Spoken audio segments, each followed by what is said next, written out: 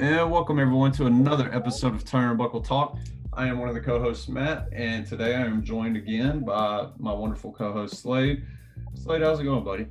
It's going good. Coming off Royal Rumble weekend, my second favorite wrestling weekend of the year. So, want to talk about that a little bit, but it's a good show. Absolutely. Glad to hear you're doing well. Hope everybody that's listening to us is doing well as well.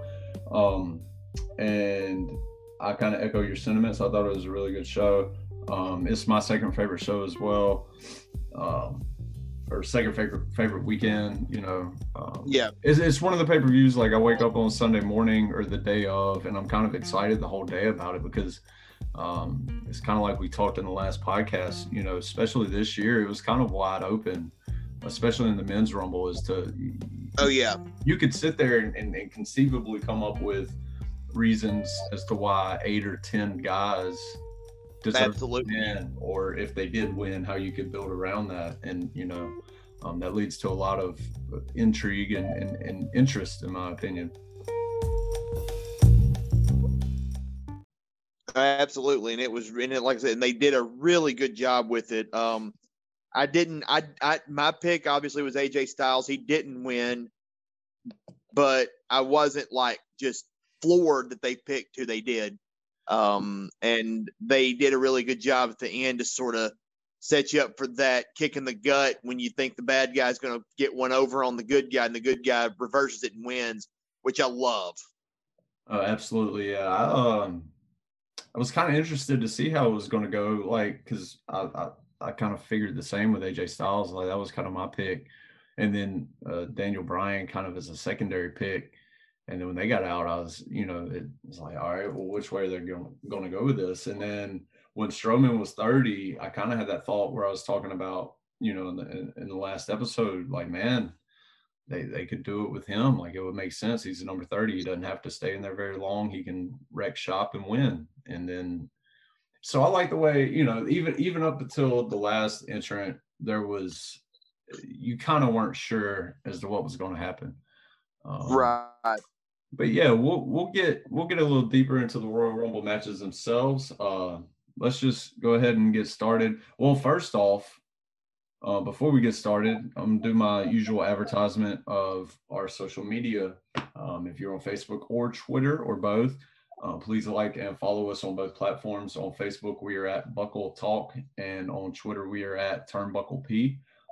Please like and follow us on both of those platforms. You'll stay up to date every time we drop a new episode. And on the Twitter account, we try and live tweet most shows when we can.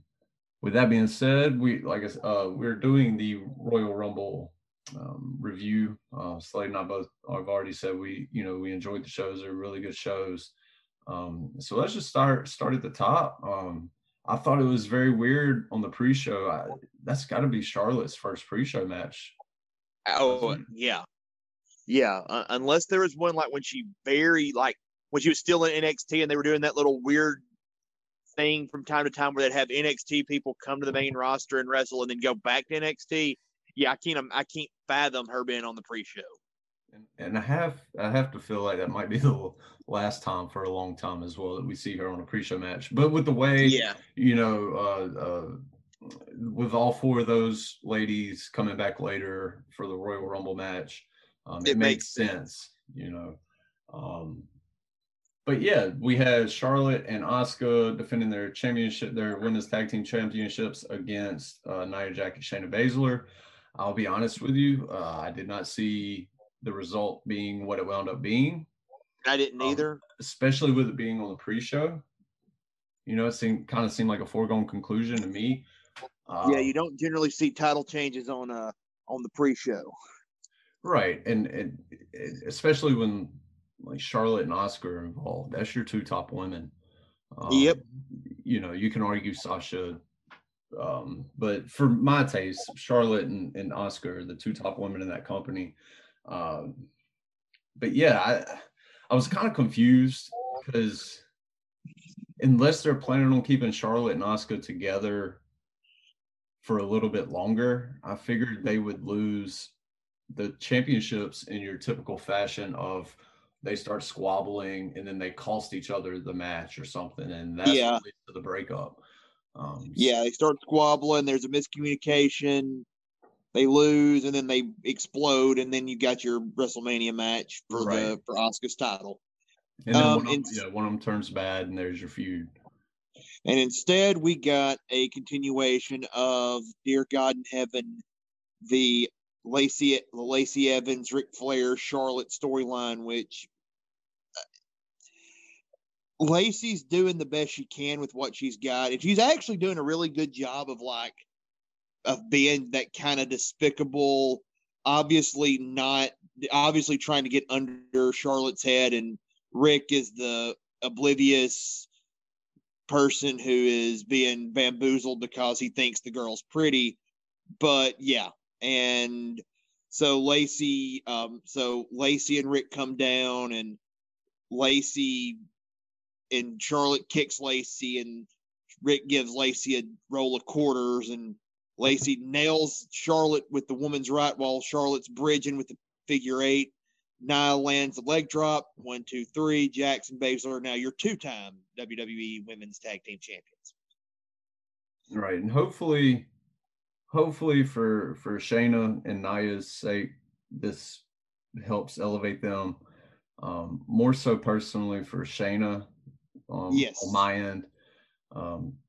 Nia, I won't really get into her, but Shayna, the potential's there. Shayna's awesome.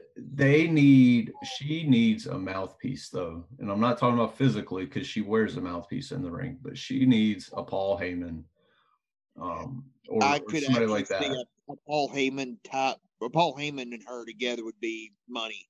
Because you could basically make her female Brock if you really wanted to. Right. And I mean, she has that look about her as well. Like she's not taking anything from anyone. It doesn't matter their size, their gender, both from like none of that.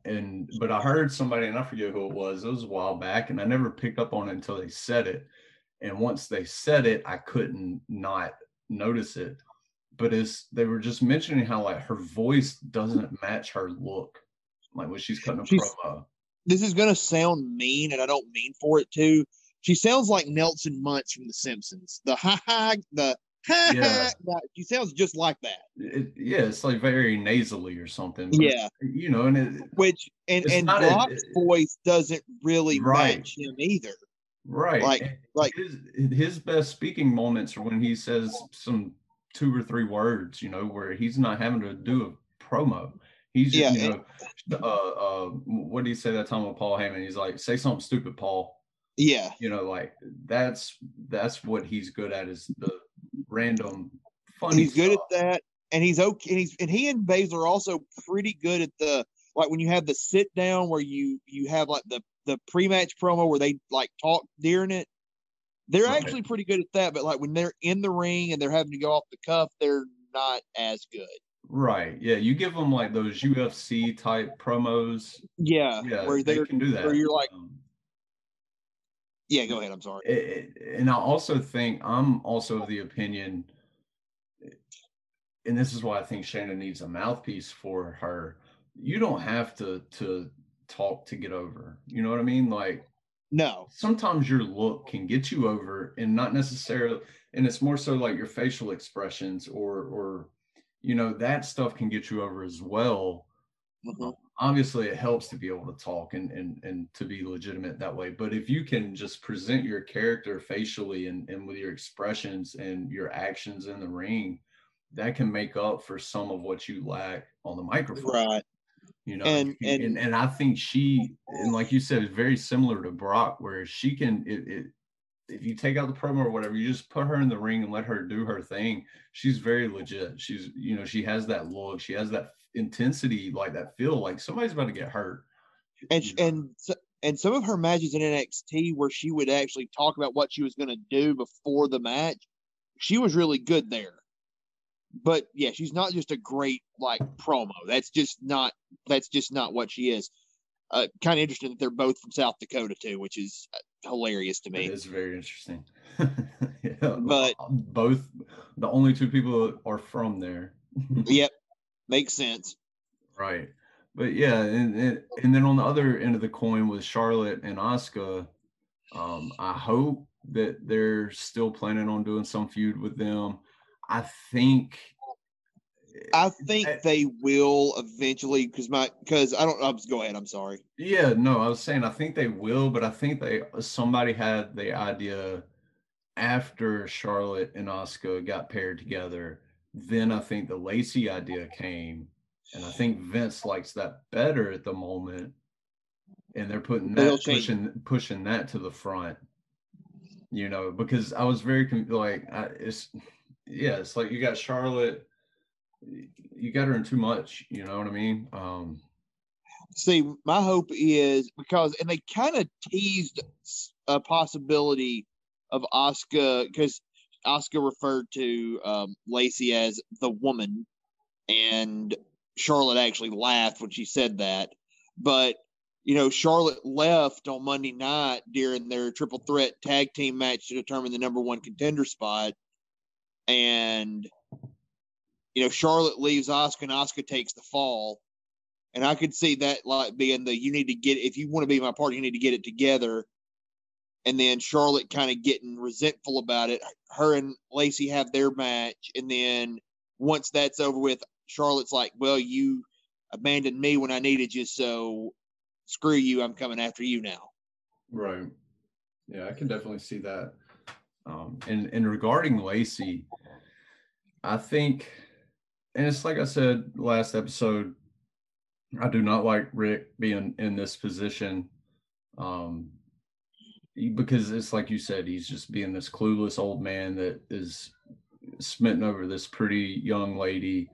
But I hope for Lacey's sake, and I'm thinking if they do it right, I'm thinking that she can come out of this as a much bigger heel than before. Yes. Because I think that's where it's turning is, she's all up on Rick, getting all this information from him, wrestling wise and whatnot. And she's getting into Charlotte's head. And then there's going to be a moment, the big payoff, where she just, I don't know, she'll punch Rick, or she'll do something very dastardly to Rick after he's essentially given her everything he can give her, wrestling wise, with advice and information. And she's used him, she's right. gotten the most out of this legend. And now she just threw him to the side. And not only has she thrown him to the side, but in the same token, she's fractured Rick and Charlotte's relationship.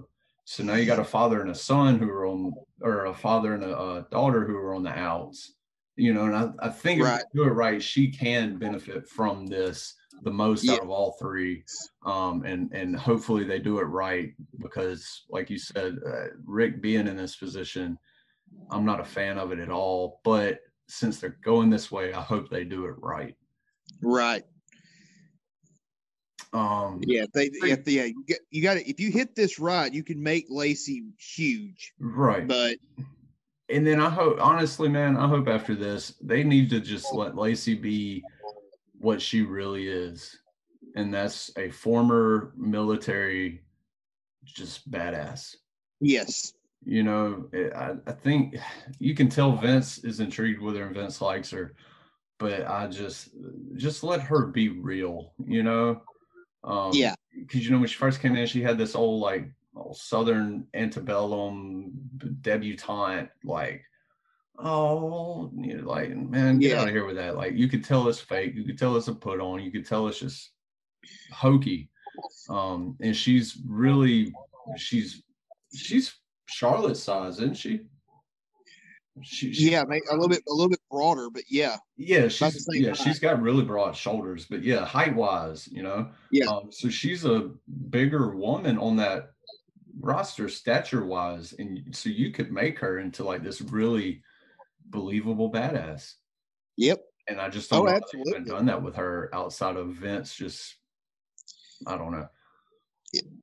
So hopefully something good, I'm banking on, if something good does come out of this whole thing with Rick, Charlotte, and Lacey, that it's Lacey that benefits the most, because at this point, Charlotte's on the way to being the female John Cena, if she's not already there.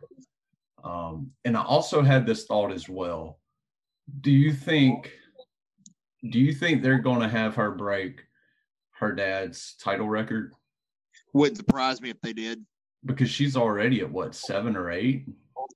Let me see. I thought it was actually maybe more than that, and it depends on how you determine NXT too. Well, I was going to get to that. Yeah, I was going to get to that. Because she's got 2 NXT title reigns.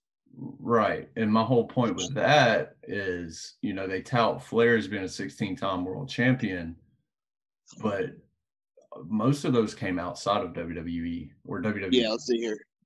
Flair, see here. Oh, good Lord. Charlotte actually right now, if you count all the titles, including NXT, is at 12. Is that just like singles championship? NXT women's, two-time NXT champ, 1-time Divas champ, 4-time Raw women's champ, 5-time SmackDown women's champ. Okay. Yeah. Yeah. They're going to have her break it. Yeah. Oh, yeah. And because, you know, and I was going to just say, like, yeah, because, like I said, Rick, you know, they tout him as a 16-time world champion, but I would say, what, 75% of those came outside of WWE? Let me think. Flair won the title, the WWE title twice.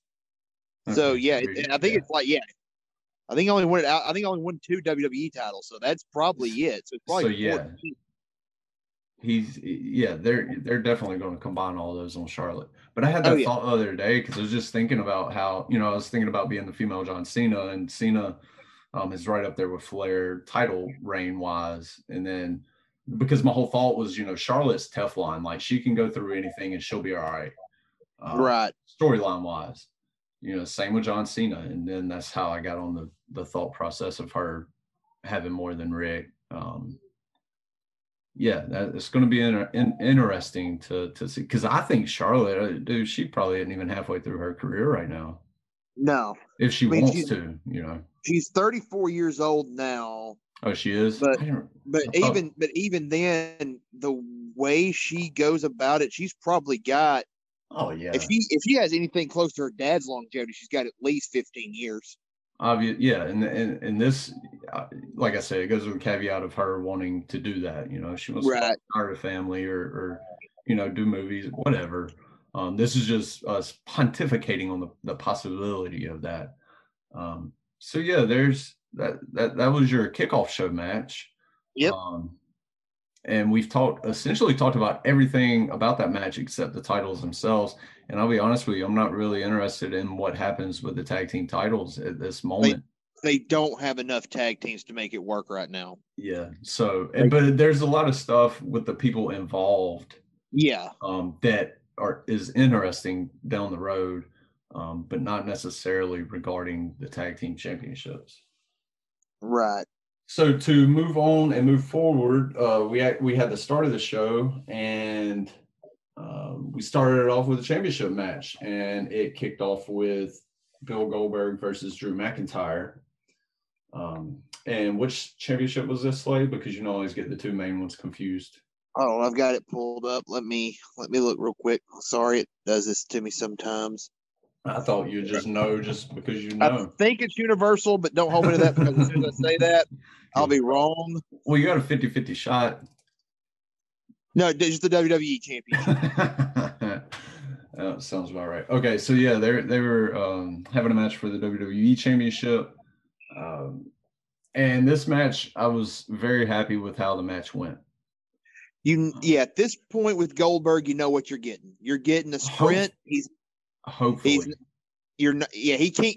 I don't think he can physically go more than maybe 5 minutes. Like he looked gassed the other night on Raw, just walking down to the ring and like doing a spear. Yeah, and I think so. You know, Goldberg. Oh, go ahead. I'm sorry. I was just gonna say, I think part of that is he amps himself up just from watching like these backstage like WWE documentaries that he's been on and whatnot. On the Chronicles or whatever, the 24. He's very self-conscious. He obviously, and I think everybody at that level is to an extent, but he doesn't want to mess up. You know, he wants to make sure he does right.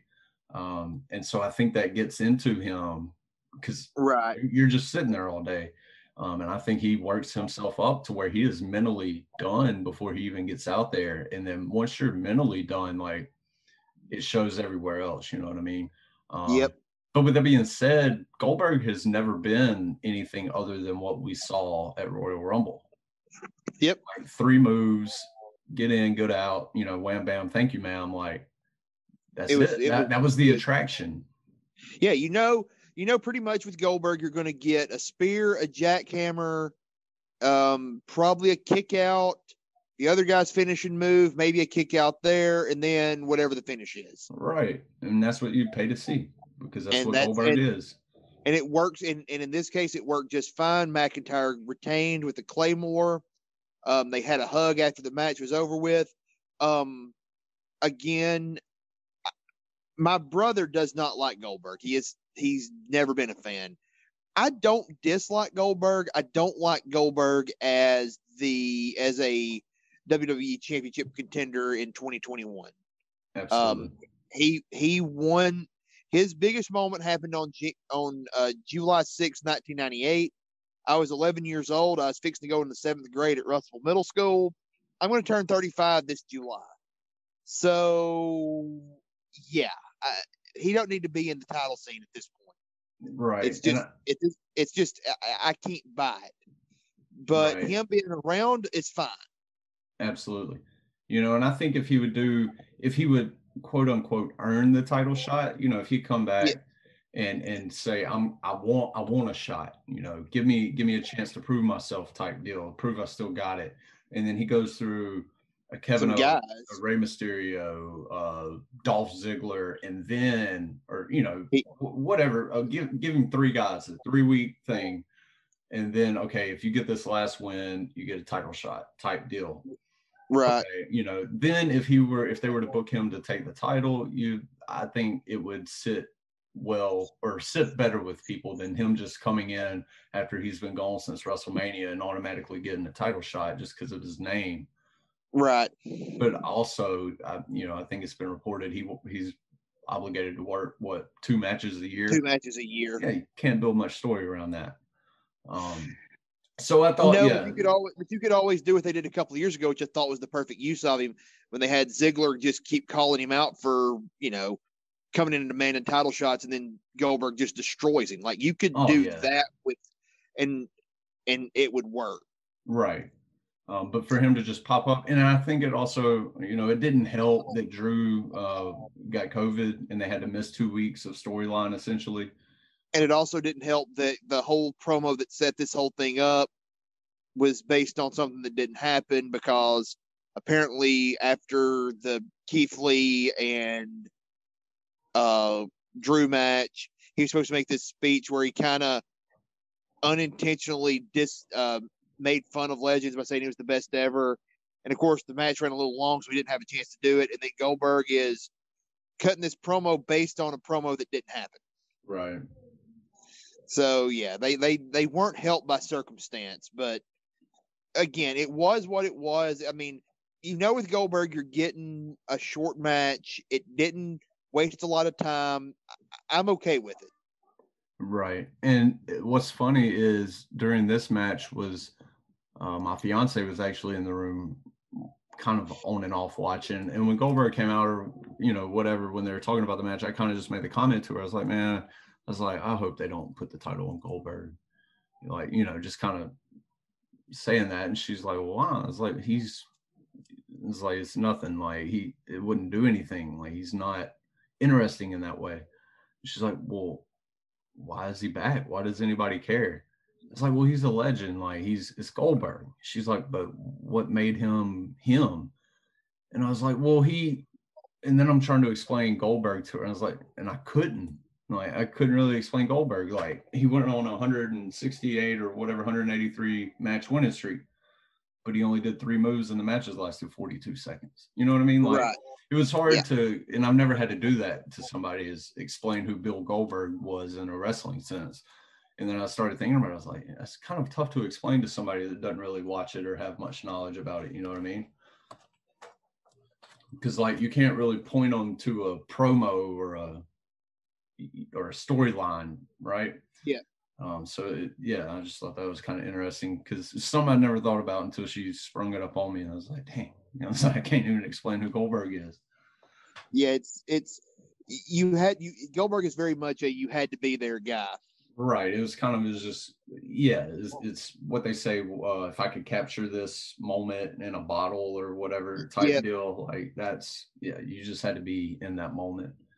There was another thing with Goldberg. Oh yeah, I had the thought of, I wish somebody was bored enough to go back and go through all his matches that he's had on television over the years and like figure out the average time of his matches.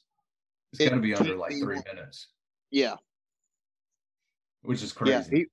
He was the guy that they used to say about they don't pay him by the hour. He was definitely that guy. Yeah, certainly. But yeah. Drew McIntyre retains. Looks like he's headed to WrestleMania as the champion. Which will it'll essentially be a year-long title run outside of the little hiccup he had with Randy Orton for 3 weeks or a month. So quietly, it's been a pretty impressive title reign for Drew McIntyre. Right. And maybe it goes on past WrestleMania. We'll have to wait and see. I'm definitely interested in where things go in terms of storyline with him and who his next challenger is going to be. I guess it could possibly come out of Elimination Chamber. Right. So that'll be fun to see what happens with that. That will be, and because I don't think he'll be facing the Royal Rumble winner. I don't think so either. So what was the next match? It was the Sasha Banks and Carmella match, right? Sasha versus Carmella with her sommelier Reginald in the corner. Did you watch the pre-show when Booker T was asking what a sommelier was?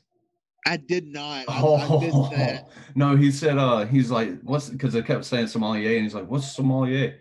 And they're trying to explain it to him, and Kayla Braxton she was like, it's kind of like a wine connoisseur, and then JBL was like, yeah, and basically just saying he knows which wine or champagne to pick out for Carmella, and Booker T said, so he's an alcoholic.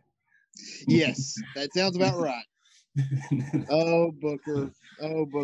He's the absolute best. And a cheap plug real quick, it's not for me, I don't even know who does it, but if you're ever bored, get on YouTube and search for Booker T's funniest commentary moments. There's like I've seen that. It is gold. There's like 6 different videos of it. Like, that's how much there are. My favorite one may be when he was in TNA in the ring, beating up people and commentating at the same time. Yes. Might be the funniest thing ever.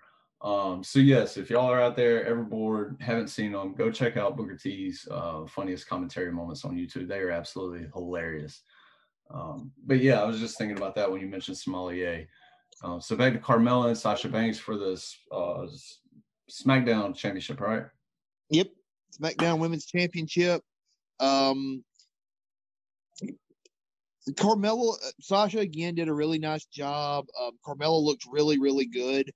Probably the best she's ever looked.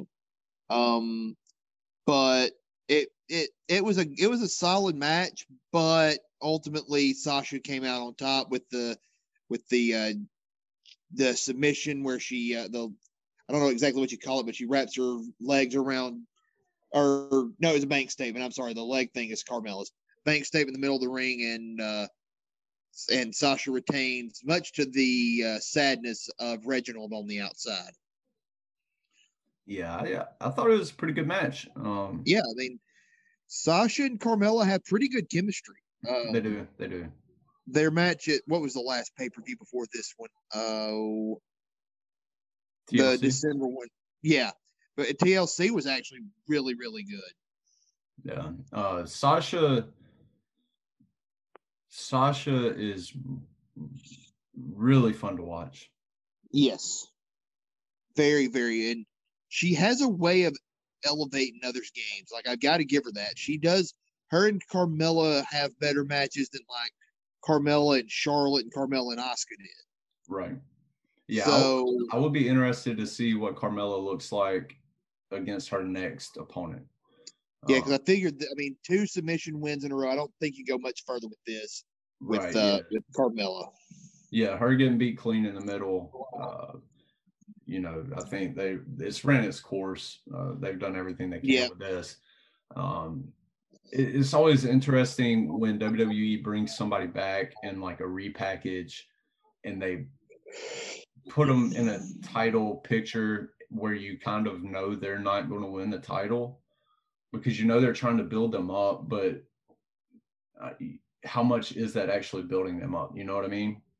Because you're going in and you know that they're not winning. You know they don't really have a chance. Your sommelier just got beat by Sasha. So it'll be interesting to see if they're able to truly build Carmella up because I agree with you. She looked really good in the ring. I feel like she's gotten a lot better. There's something about Carmella that draws you to her when she's on TV. You know what I mean? Right. She has a very you can tell she's got a lot of confidence. But there's something about her, like even when I know a lot of people got tired of it and stuff, but that 7-second dance break, yes, it was so over. It was awesome. Her and R-Truth together were great. And I think she got a lot from being paired with him for as long as she was. So it'll be interesting to see that. And then Sasha, it's going to be fun to see what happens with her as well. Yep. Because there's some possibilities there as well. So moving on, what was the next one? The next match was my favorite match of the night, and that was the Women's Royal Rumble match. Okay, so this is Slade's favorite match of the night. Well, yeah, it was my favorite, followed very close by the next match on the card, but we'll get to that in a second. Okay. So, my pick one, I had Belair winning, and Bianca Belair wins, eliminating Rhea Ripley last. But it was just really well booked. It was you had your moments where you had the legends come in. You had Tori Wilson, Victoria. I guess technically Alicia Fox is considered a legend at this point, but you had you had that. They did a really good job kind of doing the future is now thing with Bianca and Ripley being the two last ones standing. They kind of had a history with Charlotte last year, going back to that NXT feud when Charlotte went back down to NXT after she won the Royal Rumble. I loved when Rhea Ripley did the thing where she dumped Alexa Bliss when Alexa was starting to do her transformation into, the Fiend's possession. That was pretty funny. Yeah. And let's see. Go ahead. I'm sorry. I was just going to say it makes me wonder if that could be her opening feud on the main roster. It would work. It absolutely could work. For sure. Let's see here. Naomi was back, and she did a really nice job of just kind of sticking around. She stayed in there for 47 minutes. There's another kind of funny moment when Billie Kay, her and Peyton Royce started doing some double team moves again together, and she started doing the iconic pose, and Ruby Riott was right there, and she wouldn't do it with Ruby right there, and then as it all ended up happening, Ruby and Liv eliminated Billie Kay. Let's see. We also got Rhea Ripley and Baszler just killing people.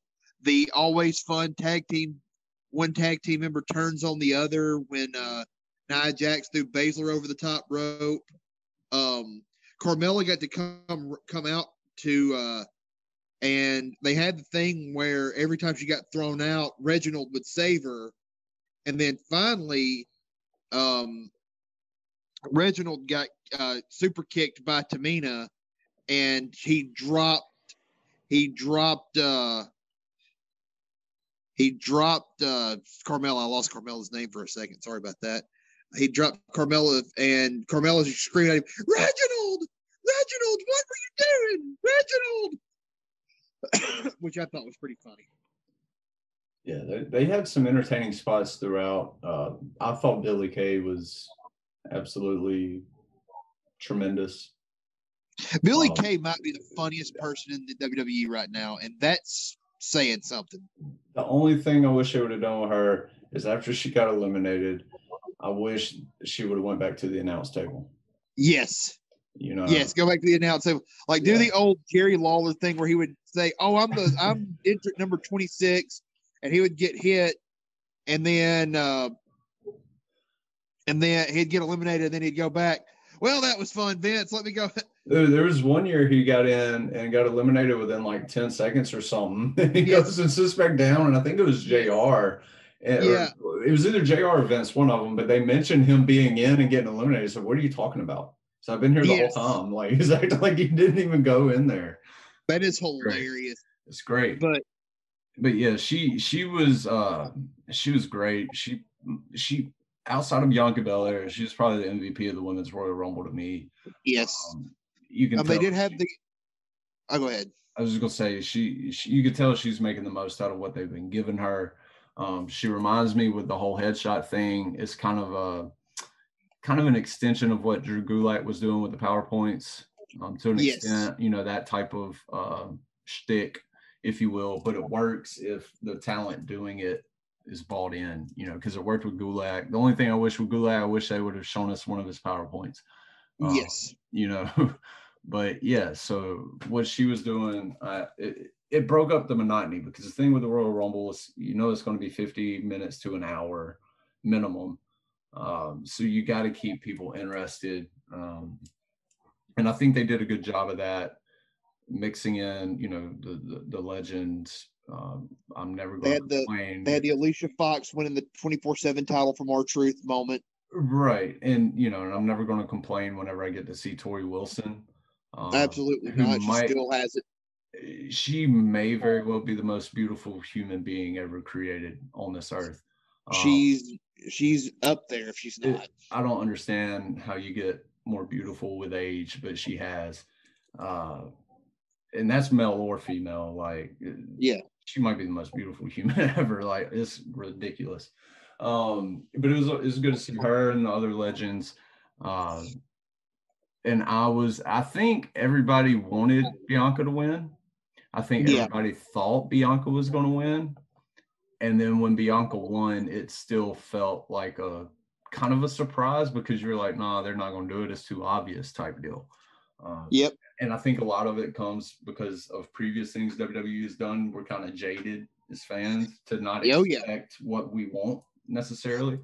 But we do also have to remember, when it comes to WrestleMania season, more times than not, there are always outliers, but more times than not, between January and April of every year, WWE is going to give the fans what they want. Yes. If you think about it. And if you go back. Oh, yeah. So you got to keep that in mind. But yeah, I was happy with how it ended. The only thing, and I didn't think about this until I was listening to the Busted Open podcast, and Bully Ray mentioned it, but I think the only thing that they could have done that would have made Bianca look even better is to have her eliminate Ripley first and then eliminate Charlotte to win it. Yeah. They could have found a way to have Charlotte and Bianca as the last two. You'll automatically think, oh, Charlotte's going to win this. And because we know they're probably going with Charlotte Asuka anyway. Right. It would. But it did kind of give you a future is now things. I'll give them yeah. And I was going to say they could have still figured out a way to do that same little spot, like where they were on the apron, just kind of sitting there taking a breather for a second. They could have figured something out, but they could have done a thing. They could have done a thing where they threw Charlotte over the top, and Charlotte was able to keep from going all the way over, and they could sit on the other side thinking they had eliminated her. Right. And then Charlotte comes in and like have it where like Ripley went over the top rope somehow to get to the apron to take her breather, and she does a drop kick slide and it knocks Ripley off. Right. And bam, you've eliminated Ripley. Charlotte looks like a heel, and you're like, oh, now I know what they're going to do. Right. And like I said, I enjoyed it. I thought the right person won. I'm just nitpicking here.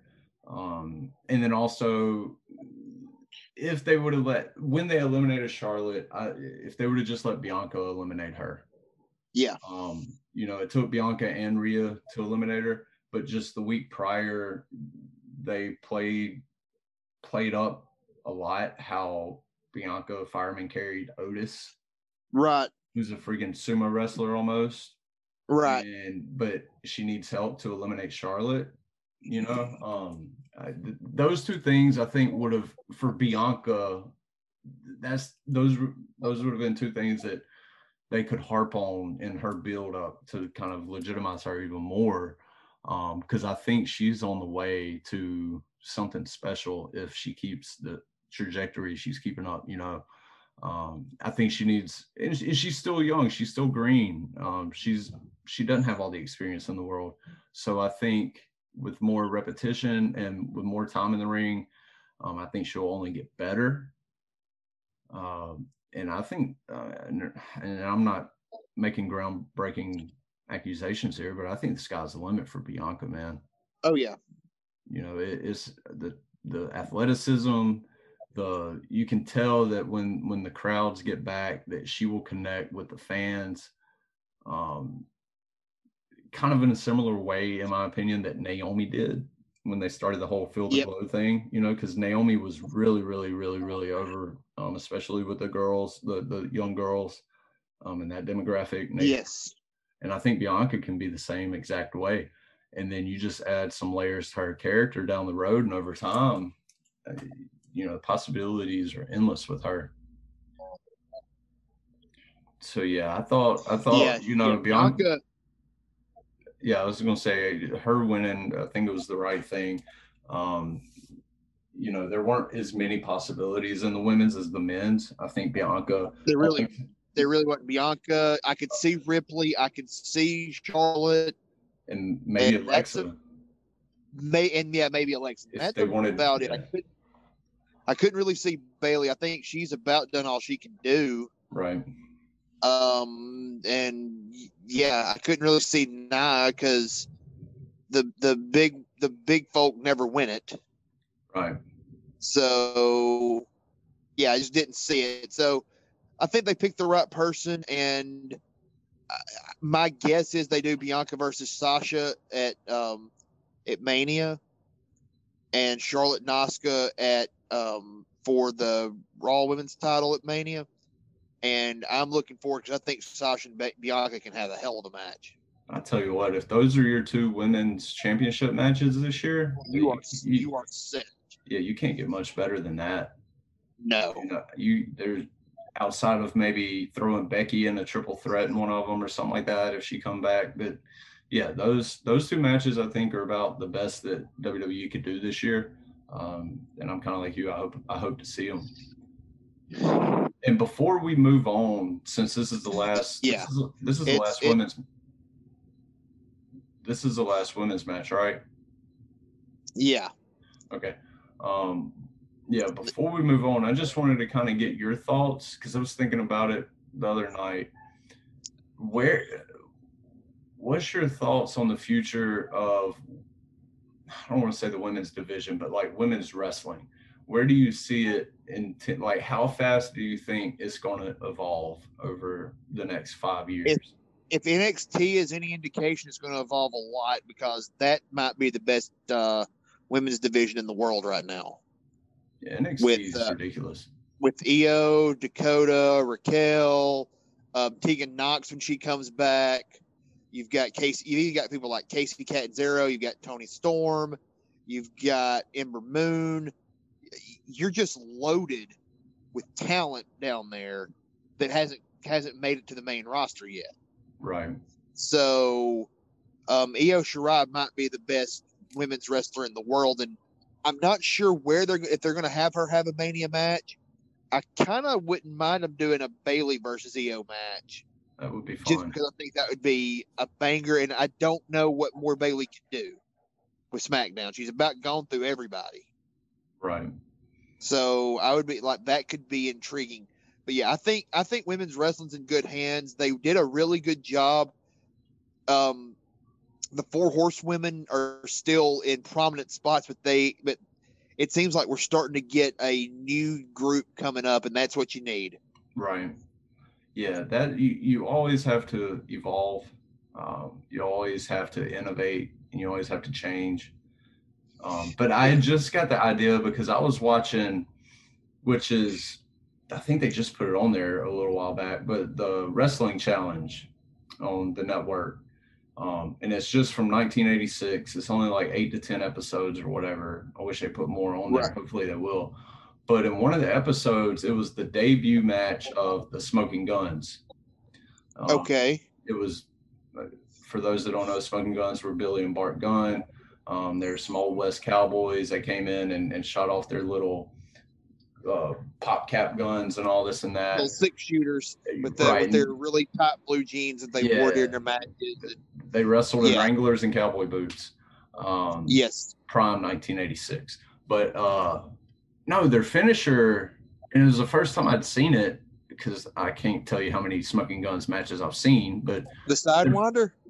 I don't know what it was called, but it's in that match, one of them picked up, it was like almost they were doing a back body drop, but the other guy stood behind them and it turned into a pile driver. Oh, because see, their finisher became the Sidewinder where one would pick them up kind of like they do in a side suplex, and the other one would do a leg drop off the top rope. That's what it became. Okay. Yeah, no, this was, and it was really cool. Like I said, I'd never seen it before, but yeah, they're standing behind each other. The first one picks up the guy like he's doing a suplex or a back body drop, one of the two, I can't remember. And he kind of falls into the other guy's arms, head down, and he turns that into a pile driver, and that was the end. Oh, that sounds kind of like what the Beverly Brothers finisher was, the Shaker Heights Spike, where they did it. I don't think it turned into a powder. I think it was just they dropped the dude on his head. Only in wrestling could you say that.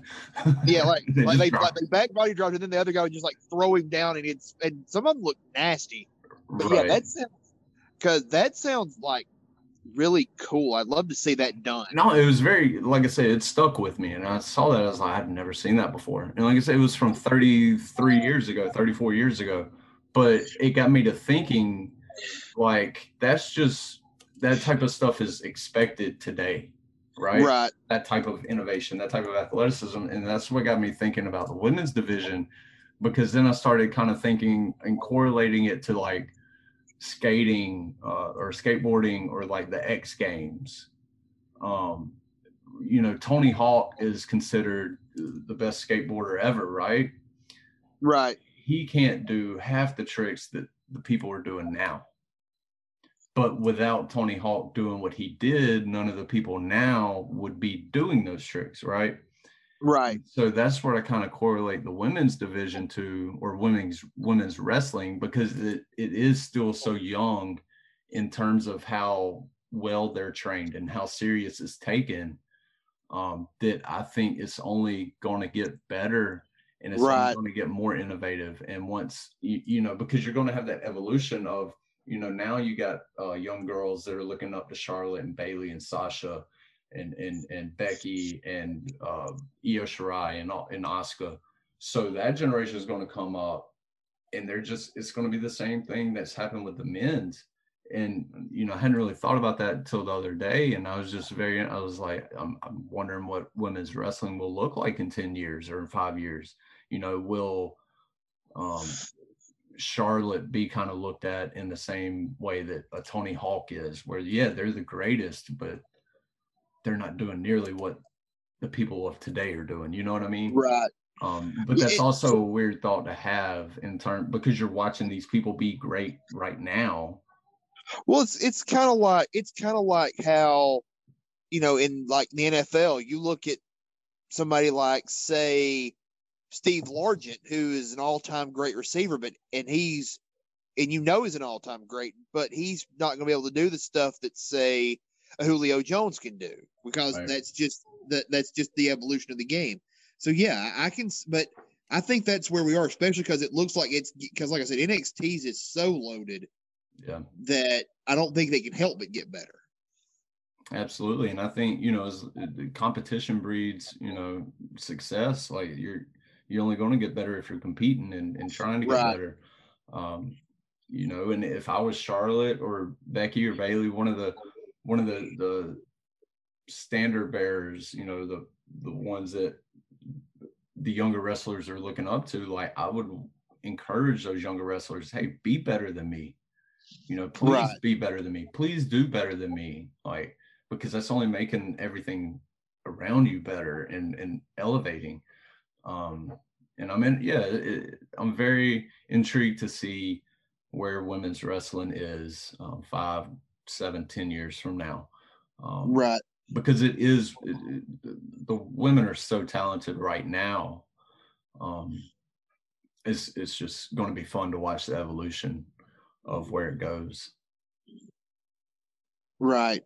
But yeah, that was a random thought I had the other day, and I was like, well, that'd be something interesting to talk about on the podcast. And I'll try and go back and find which episode I'm talking about with the smoking guns. Right. And I'll text it to you or whatever, message it to you, All right. so you can check it out, because it was really, really innovative. Especially, like I said, it's 1986, man. You didn't see anything like that back then. No. So yeah, I'll try and find that for you. So yeah, that was a little sidebar that, like I said, is just a little thought I'd had. Wanted to discuss it with you because up until then I hadn't thought about that. You know, we just talk about how good they are now, Right. but if you look forward to the future and the possibilities, it should only get better. Oh yeah, and again with people like Io Shirai and Tegan Knox, Dakota Kai, Casey Catanzaro, Caden, Caden Carter, they're loaded down there. Shotzi Blackheart, I forgot about Shotzi. She's really awesome. Tegan Knox, Candice LeRae. Yeah, it's an all-star list. Yeah. You know, and one more thing that just popped in my head. What do you think? Do you think that there would be a sustainable, consistent fan base for a weekly women's wrestling show? On TV, not on the network.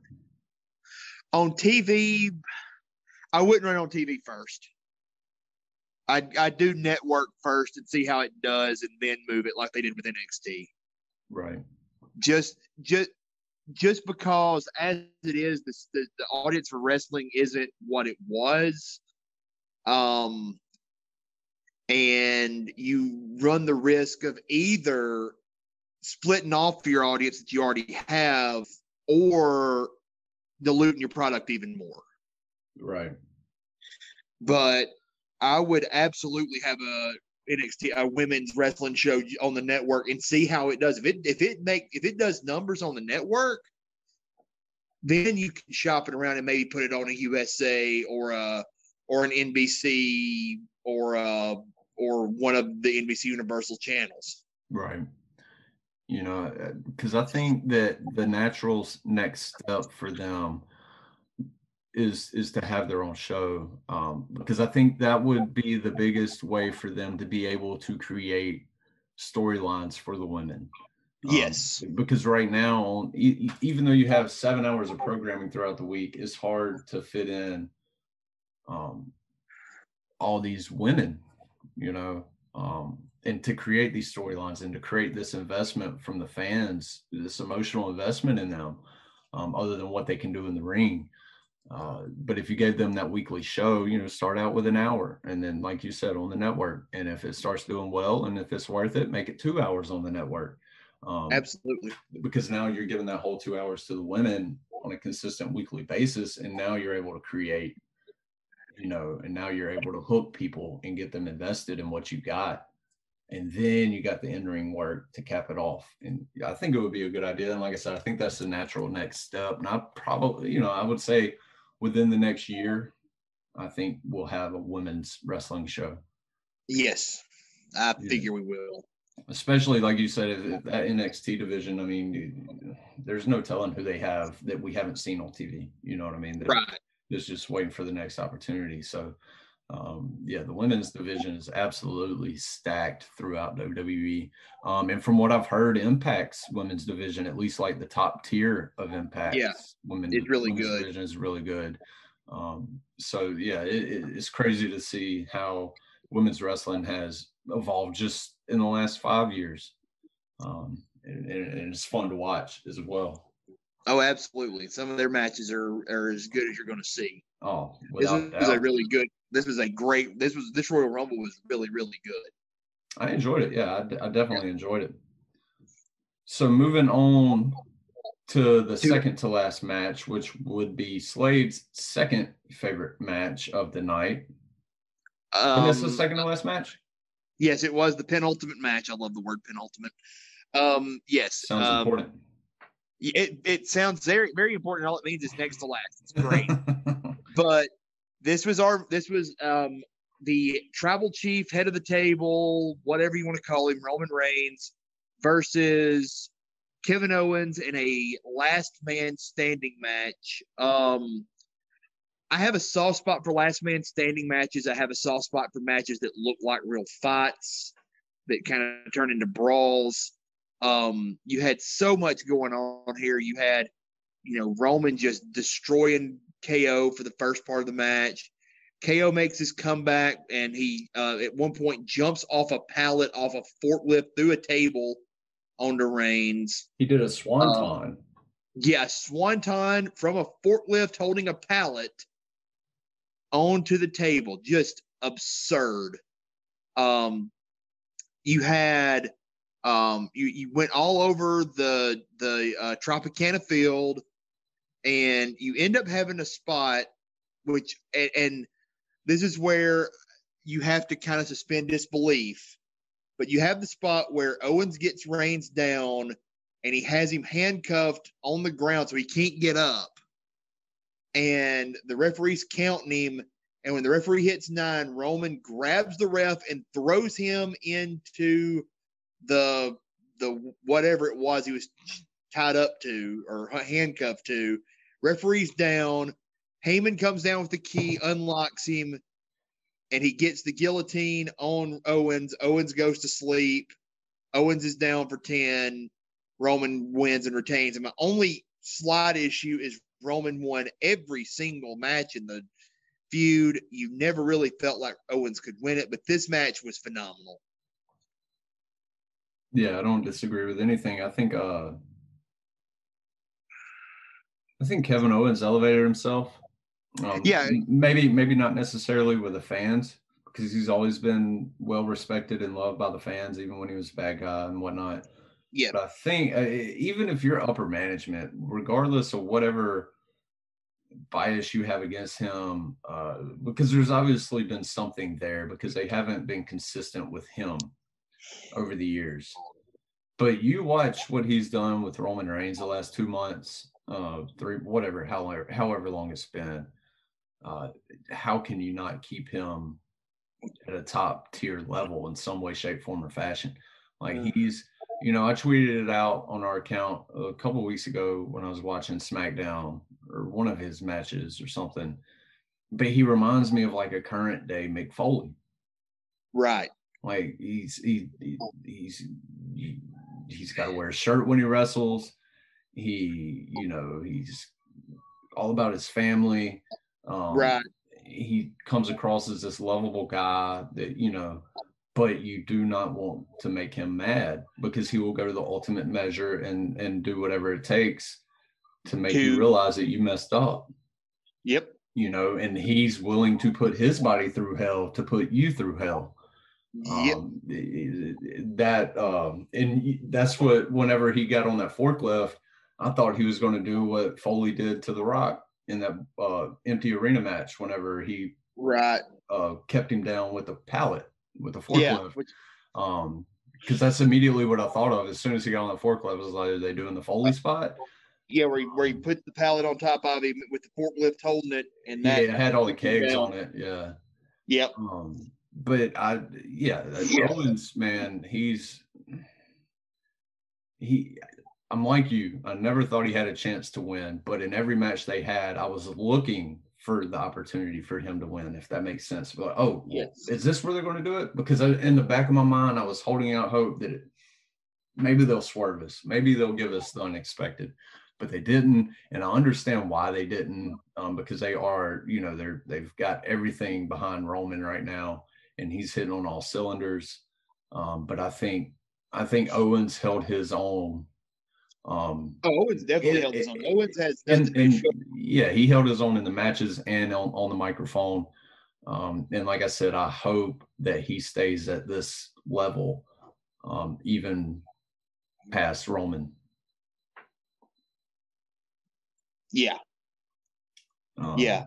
Because he deserves it. I mean, he put his body through hell in every single one of those matches, and even during SmackDown episodes. And yeah, he's so fun to watch. He's so fun to watch. Yes. He's so good. But yeah, I enjoyed the match. I thought it was really well done. Even with figuring that Reigns was going to retain and that it was kind of a foregone conclusion, they still had me hooked. And yes, they gave them it was a long match too. It was like 40 minutes, wasn't it? Like yes, 35, 40 minutes. So they gave them plenty of time, and I was happy with the result. And I will say, it's going to be fun to see what happens with Owens from here on out, assuming he's done with Reigns. And with Roman, I think what happened in the Royal Rumble is what's going to be his direction. Yes, same here. And without getting too into it, I'm very, very, very, very happy about those possibilities. Oh, absolutely. Especially the way they did it. Right.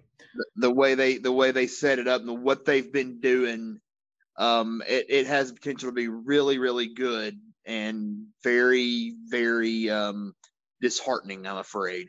Right. So anything else about Owens and Reigns? No, I loved Owens and Reigns. I thought it was great and sets up nicely for WrestleMania season. Absolutely. And I will say, I think if you're able to do, and WWE does them sometimes, but I doubt they'll do it for this, but if you're able to take this feud that Owens and Reigns had over the last 2 months, whatever it is, and piece it together and make it into one big video, it would tell an amazing story. Like their storyline had a really, really, really good story to it. And I wish either WWE or somebody would put that together, because like a 7-8 minute video, just their promos and whatever happened, whatnot, it would look really good. So yeah, kudos to them. And like I said, Roman Reigns retains, and he looks to be headed to WrestleMania to face the winner of the Men's Royal Rumble. The winner of the Men's Royal Rumble was not somebody you would have thought a year ago in 2020 would be winning the 2021 Royal Rumble. Absolutely not. He's a man 10 years ago that you wouldn't have thought would be winning the 2021 Royal Rumble. Absolutely not, because I was in Atlanta the day he announced his retirement.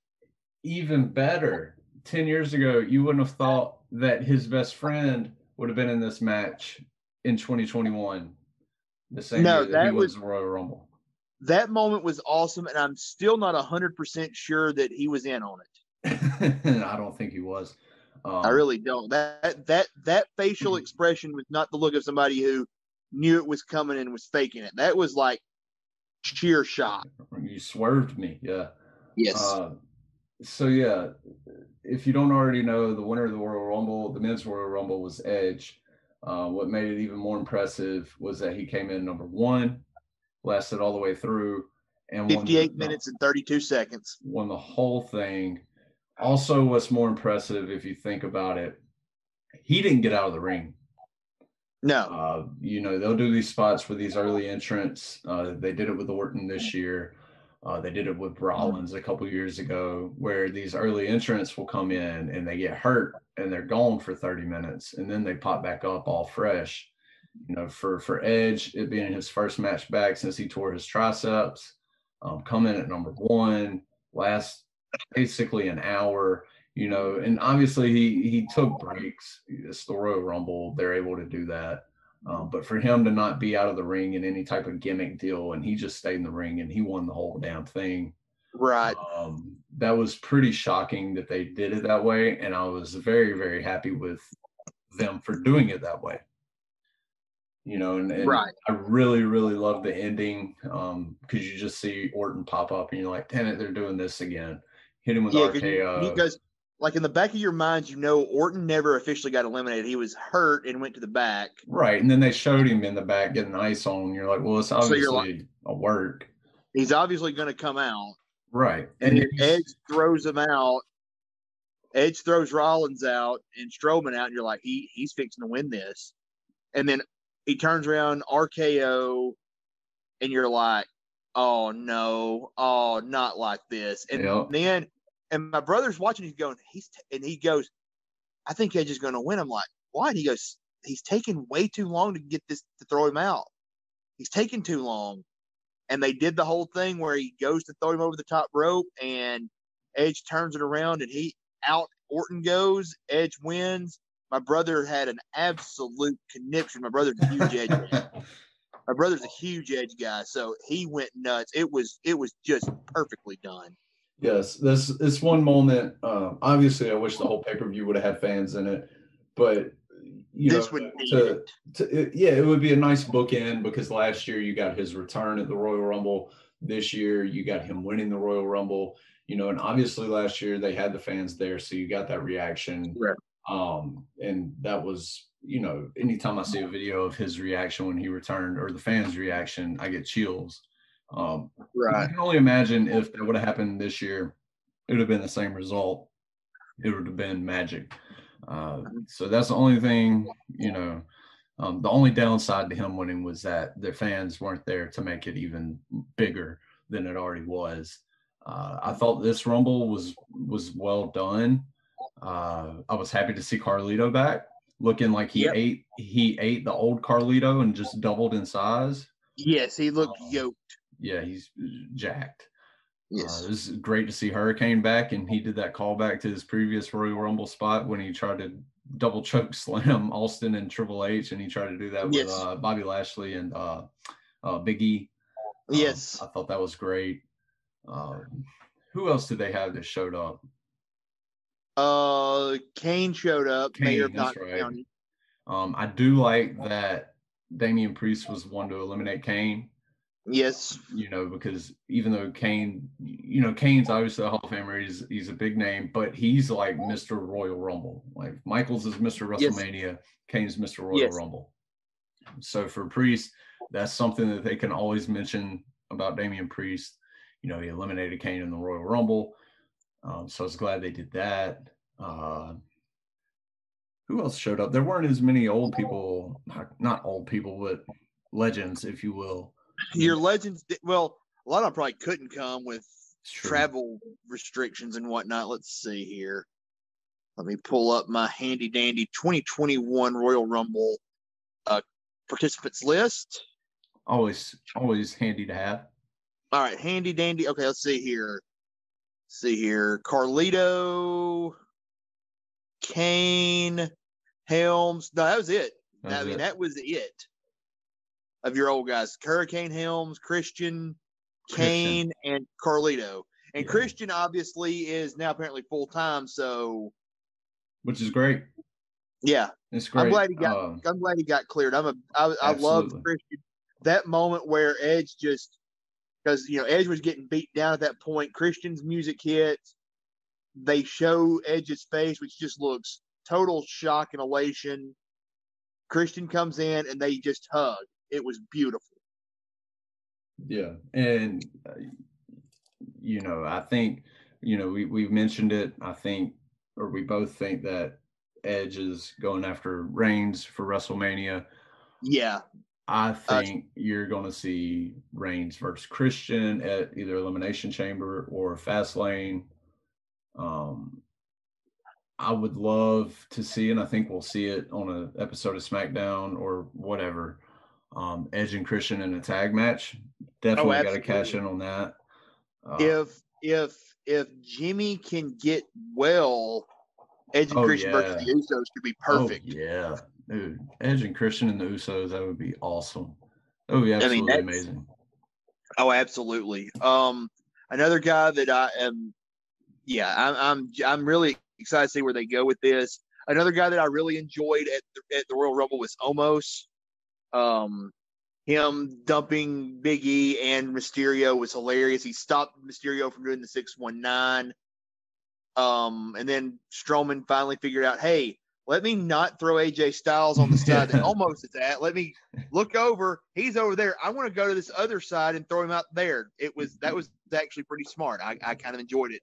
Yeah, he hit him with Okie doke. I hit him with the Okie doke. He was sitting there looking at it like, Omos is standing there just waiting on him, and then Raw's like, nope, not doing that. Turns around, throws him out the other side. It was great. Styles had a good one. Omos obviously is awesome. Let's see here who else we have going here. Riddle lasted a little bit while, poor Daniel Bryan kind of got knocked out earlier than I thought he would, but he still hung in there for a while. Yeah. Dominic Mysterio has the honor of having the most hilariously ridiculous elimination I've ever seen, where Mysterio just got launched over the ring by Bobby Lashley. Oh, you mean that type of ridiculous? I was going to say, Mil Mascaras had a pretty bad one. No. No, that was but that was a great one where Lashley just picks him up and press slams him and just launches him. It was impressive. Well, Drew, when he eliminated Ricochet last year, yeah, he just tossed him out like a sack of potatoes. Good grief. I do not want to get manhandled like that. No. At all. But yeah, it was a really, really well done Royal Rumble. A great winner, a great moment. Again, I'm with you. I wish there'd been fans there, because the pop that when Edge threw Orton over the top rope would have been absurd. Yep, because everybody would have assumed Orton was going to get it. And and at this point, everybody likes Edge. So, yeah. Right. And we've seen this story a million times with the guy popping up and throwing over the guy who thought he just won and blah, blah, blah, blah. But, yeah, with a live crowd, they would have went absolutely bananas. Yes. I thought the men's Rumble was really well done. I don't think it was as good as last year's. Like I said, I think last year's was top 2 or 3. I'm with you. It was personally, it might be my favorite one of all time. It's top 2 or 3. It was so well done, because it's like you said, and you were right. It's like 2 Royal Rumbles in one. The first half before Lesnar gets eliminated, and then when Lesnar gets eliminated, it's like it turns into a whole different match. Well, the thing with that one, just thinking about it again, that would be the perfect Royal Rumble to show someone who had no idea what the Royal Rumble was. Right. Because you have that whole first half to show, okay, this is what's going on. Like, somebody's coming in, they're getting thrown over the top, they're out. Yes. Whereas it's not a full ring of people just hitting each other. You got 30 minutes of, hey, this is what the Royal Rumble is. Like, we're trying to get each other over the top rope. And then you got the back half of it that's like people in the ring, they're hitting each other, and then you get that organized chaos to where if somebody's watching it for the first time, they're not as confused as, other than outside of like a Royal Rumble where there's already 10 people in the ring by number 12. Right. And it's like, well, what's going on? It's just a cluster. Yeah, then it gets too congested. Right. And then doing it the way they did it last year to the person, I'm just thinking of somebody who's never seen it before, doesn't know what the Royal Rumble is. You're getting the idea of what it is. It's like an on-screen tutorial. Like, here's the basis of it. Like, here's what you're wanting to do. You're wanting to throw everybody out of the ring.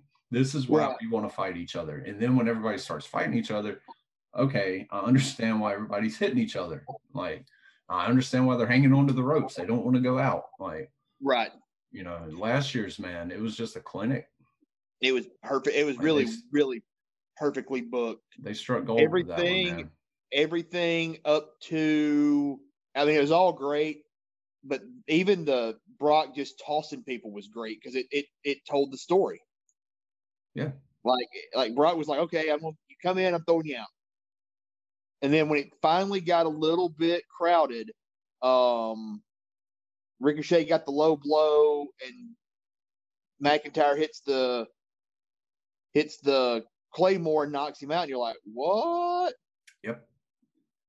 Because you could tell, if you go back and watch that, you can tell that by the time Kofi came in around that time, fans were starting to get really annoyed. Right. And then when he threw Kofi out, they got even more annoyed. Right. Because this was right after Kofi had lost the championship in like 5 seconds to Brock on the debut of SmackDown on Fox. Right. So the fans have been clamoring for Kofi to have his rematch, and this was it. And he got chunked in 15 seconds or whatever it was. And yeah, so you could hear the crowd just grumbling and moaning and, oh, here we go again, blah, blah, blah, blah, blah, blah, blah, blah. Yeah. And then he got, that that Claymore, when he got eliminated, that crowd went crazy. Because then they're like, oh. And stuff like that, though, man, is like the main reason I watch wrestling and I love wrestling. Like, you see that it's because it's the same thing with football or something. When there's a big turnover or you're making a big comeback or something, like, you can't believe it. Like, you're seeing it live, you're seeing it happen. Nobody's told you this happened. Like, you're experiencing this for the first time with all these people. And seeing those reactions of just genuine surprise and excitement, that's the greatest thing, man. Right. But those pops are the best. Oh, absolutely. Which reminds me, I'll never forget, speaking of the biggest one, when The Rock and Stone Cold came out at WrestleMania in New Orleans at WrestleMania 30. Because at the beginning of the show, because Hogan was advertised as being the host or whatever. So people knew he was coming. His music played first. Crowd went, they gave him the Hogan pop. Right. And he's just sitting there talking. And then all of a sudden you hear the glass break. Yes. People lost their minds in the Superdome, man. Like, people lost their minds. Like, you just see everybody's hands on their head, like turning and looking at each other. And then he's talking. And then all of a sudden you hear the Rock's music hit. And it got even louder. And it's like, what's going on here? Because neither one of these guys were advertised. No, Hogan was the only one advertised. Yeah, and now you got Hulk Hogan, Stone Cold, and The Rock in the freaking ring at the same time at WrestleMania. This is the first thing of the whole entire show. Like, what is going on? But people were losing their minds because it was just, surprise and excitement. And those things you can't fabricate that, Right. So yeah, a long-winded way of saying I enjoyed the Royal Rumble. It was great. It was really, really. It's a great show. Like I said, second best of the year normally. This one lived up to expectations. There weren't that many matches, but it worked out just fine. And it lasted right at 4 hours or like 3 hours and 50 minutes or something. But I was okay with that. It didn't feel like it.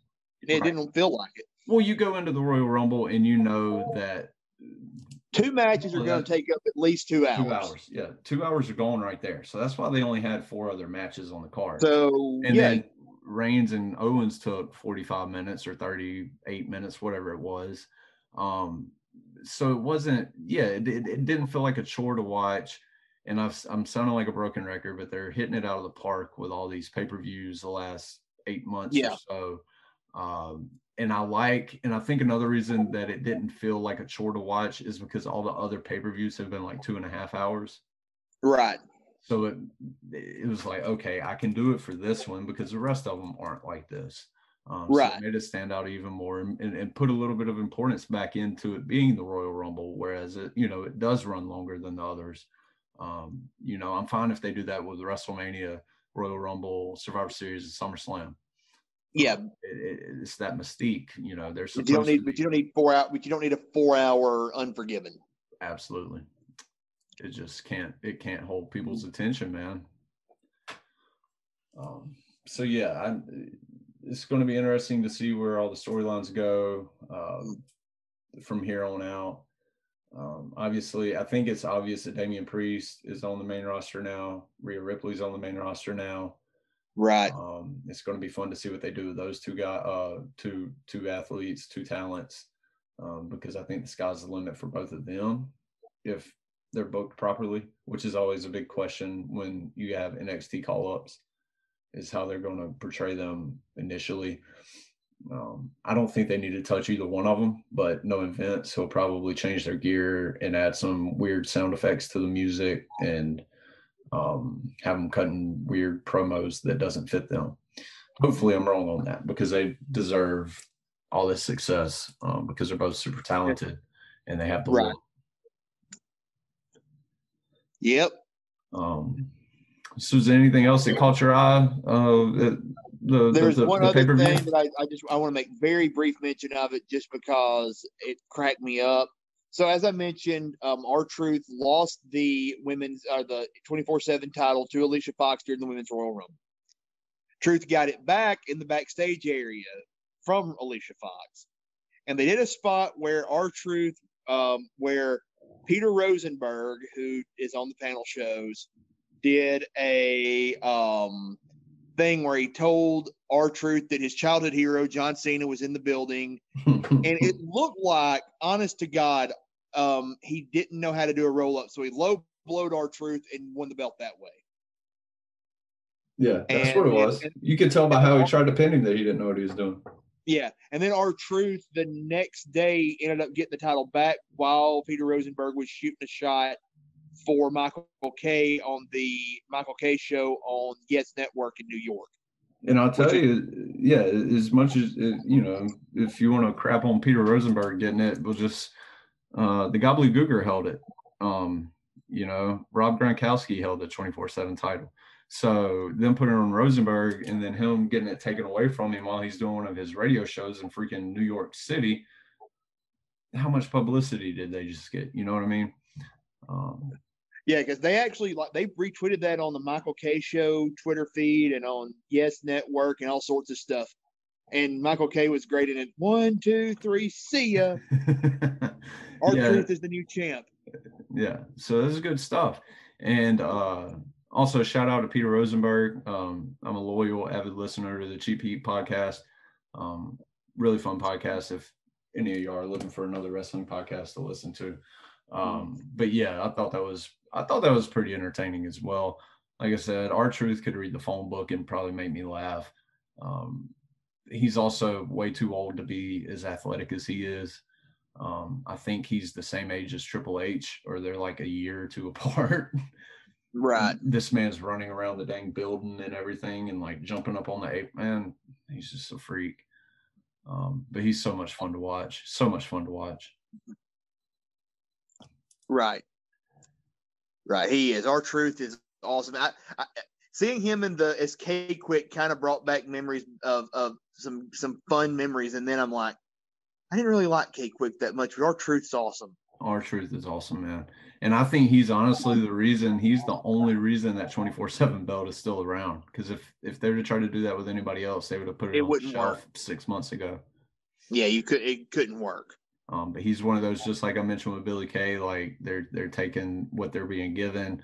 And I think he knows his role in the company. I think it's pretty well established now what he is within the company, just like Titus O'Neil knows what his role is. You know what I mean?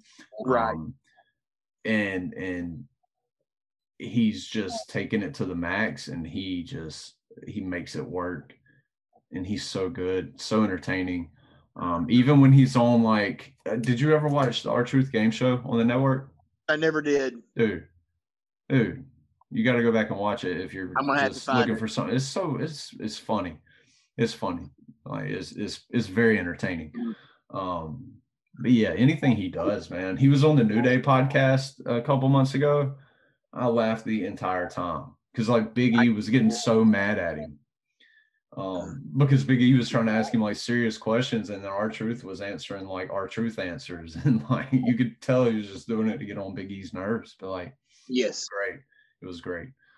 So yeah, R-Truth, he's always going to be at the top of my list in terms of entertaining wrestlers, and anytime he's on TV with the 24/7 stuff, I know a lot of people get annoyed by it and they're over it, but as long as he's involved, I'm entertained. Absolutely, because he He is one of the few people I've ever seen make Brock Lesnar laugh. Oh man, dude, that promo when he did, you're talking about last year when he announced for the Royal Rumble?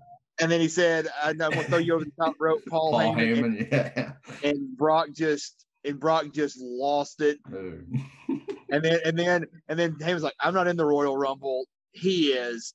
And as soon as he said that, R-Truth goes, "Oh, I'm officially announcing myself out of the Royal Rumble this year." He's like the first one to like unannounce himself. Yes. Like, yeah, that was probably one of the funniest promos of the year last year. Yeah, because you could just tell Brock he couldn't control it. He was laughing the entire time. Yes. Especially when Truth was talking about Heyman. He's like, man, nobody listens to you. You just talk and talk and talk and talking. Like, yes. Oh, that's great. So yeah, anything else about the Rumble that we missed or that you want to bring up? You want to mention? You want to talk about? That was about it. The Rosenberg R-Truth thing was the last thing I could remember. Yeah, I think we covered everything pretty well. But yeah, once again, all in all, solid pay-per-view, top to bottom. If Charlotte and Asuka are on your kickoff show, you got something. Odds are you got something going. And they did. They did a good job. And they kicked off the road to WrestleMania in a nice way. Right. All right. Well, if you don't have anything else, I don't think I have anything else. So I think we'll get these people on out of here. I hear you. It's a fun show. Love doing it. And and as always, Royal Rumble, such a fun weekend of wrestling every year.